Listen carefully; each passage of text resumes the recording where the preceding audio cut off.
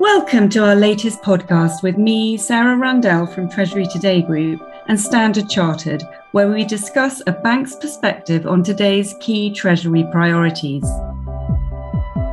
I will be talking to Standard Chartered's Stuart Keelan, Head of Financial Markets in the UK and Europe, and Desiree Pires, Managing Director, Head of Corporate Sales Europe, on how inflation, M&A activity and hedging will increasingly shape strategy.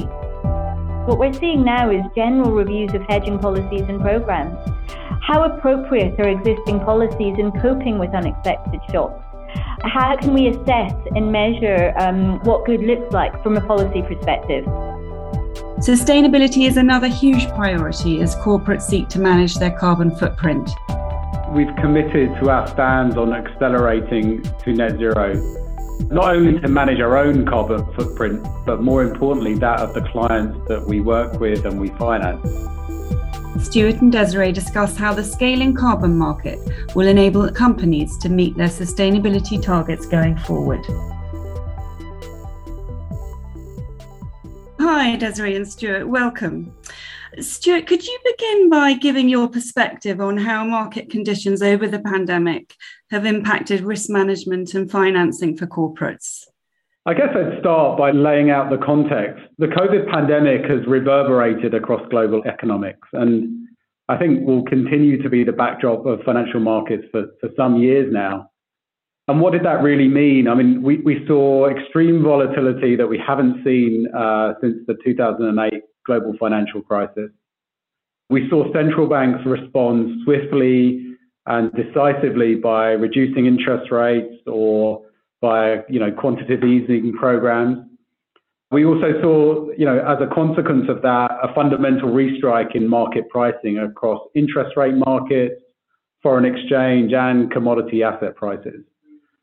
And as a result, we saw corporates respond through restructuring their hedging programs across all their exposures, whether that be rates, foreign exchange, or commodities. And also, they took advantage of low cost of financing with many different purposes, sometimes to shore up balance sheets, sometimes with a view to invest in their business via digital programs or ESG projects, or indeed M&A opportunities should they arise. Desiree, what have you seen? Yeah, I think a really interesting aspect, that we've seen as well is, if you think about it, COVID was one thing, but you look back over the last 10 years, the last decade, we've had the global financial crisis, we've had interest rates at record lows, we've even had negative interest rates.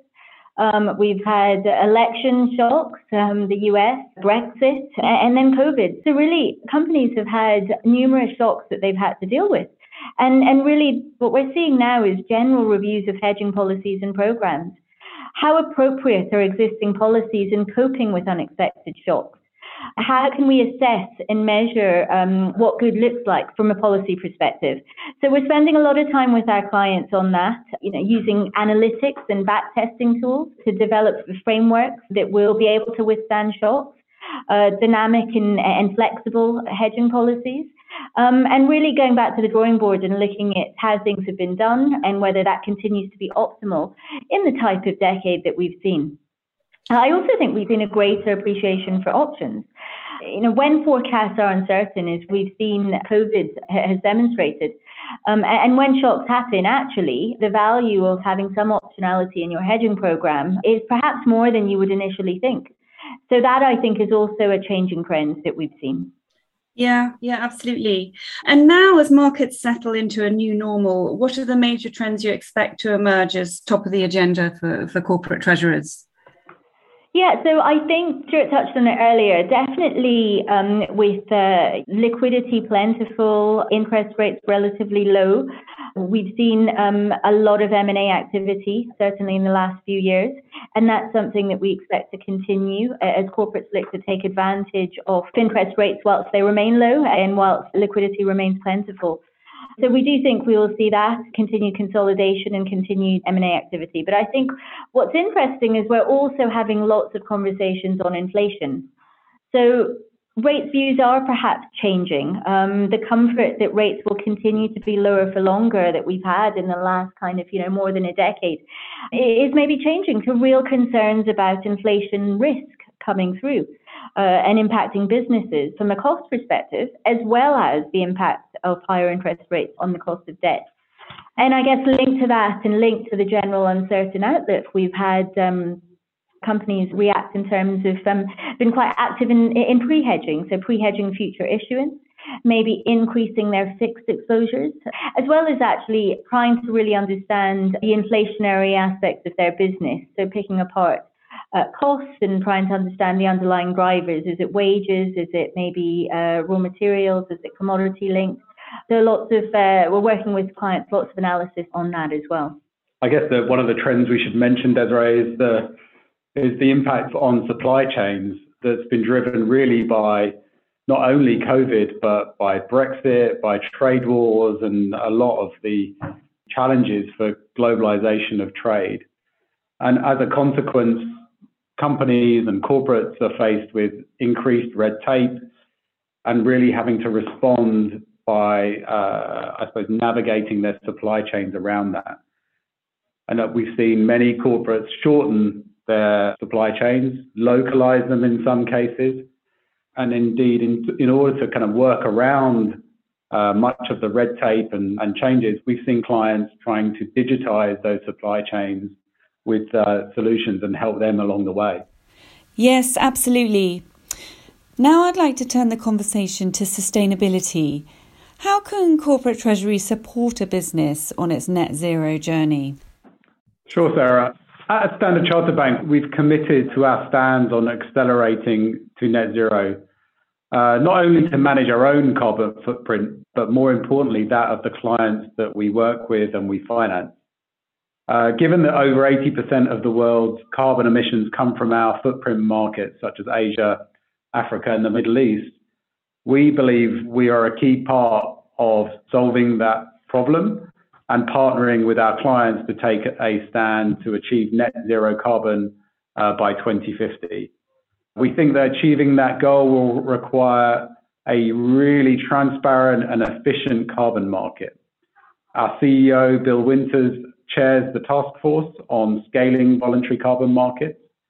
And furthermore, we've launched Climate Impact X to partner with DBS, SGX, and Temasek to create a really innovative global exchange for high quality carbon credits to support our clients' pathway to net zero. Yeah, and for me, this is a really important point. Our clients are spending lots of time thinking about how they can integrate ESG principles into their business more broadly, whether it's internal company goals, reducing plastics or improving energy efficiency, to actually incorporating that as part of Treasury policy. So we've been thinking about how we can help them achieve that. More than just ESG-linked financing, we have, for example, a sustainable deposit product. A simple deposit placement can also be ESG-friendly from a client perspective and contribute towards those ultimate goals. We've transacted ESG-linked derivatives in FX, interest rates, and commodities, linked not only to use of proceeds that are sustainable or meet ESG criteria, but also performance linked, so linked to kind of meeting various ESG performance targets. But really, as Stuart mentioned, for me, the big one is also the voluntary carbon market. It's hugely exciting. At present, companies will buy or sell carbon for what we would call compliance purposes. It's maybe regulatory driven. And yes, there are lots of exciting developments there with, the China market and the US, looking to replicate some of what's there in Europe already. But, going forward, we expect more demand to offset carbon, even if it's not necessarily regulatory driven. And the problem is that actually, as more and more companies want to transition to net zero and want to offset their carbon, actually there isn't sufficient supply right now. It will require more supply than the current market can manage. So that's really where we're coming from with scaling up this market. And with CIX, we want to create these high quality carbon assets in a robust marketplace that will allow us to help companies who just on a voluntary basis want to meet sustainability targets going forward. And, it's interesting to think about, as that develops, could we start to see new industries and new sectors emerging as suppliers of carbon credits? And of course, there are the other sides as well. One of the interesting, we talked about inflation earlier, an interesting aspect that we're also spending time with our clients on is actually to what extent does transitioning to net zero and offsetting your carbon actually add to cost pressures? To what extent is that in itself inflationary? So it's lots of interesting things to think about, I think, in that whole area. Yeah, it's fascinating, isn't it? It's such a fast-changing arena as well. Stuart, anything to add there? Yeah, look, I think one of the really interesting challenges that I see in this transition is what does net zero mean and how do we measure it?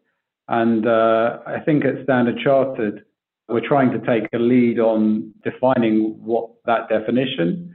Whilst I think certain markets are developing their thinking pretty fast, for example, in Europe, most markets have not made their commitments via policy quite yet, because frankly, they don't have the ability to finance that transition, or indeed they have a reliance on heavily emitting kind of carbon industries. At Standard Chartered, we're working to define a methodology and a market standard and be transparent with our stakeholders and clients to really stimulate that debate. And our stand of accelerating to net zero is about partnering with our clients to address their challenges on the journey to sustainability. A subject on which we'll no doubt hear much more in the future. Thank you, Stuart and Desiree, for a wonderful discussion. Sarah, thank you very much indeed. Thank you, Sarah. It was a pleasure. Thank you to Standard Chartered's Stuart Keelan and Desiree Pires for sharing their expertise on a bank's perspective of Treasury's post-pandemic priorities. Thank you for listening. To hear more of our podcast episodes and to discover all our other audio content, please subscribe wherever you get your podcasts from.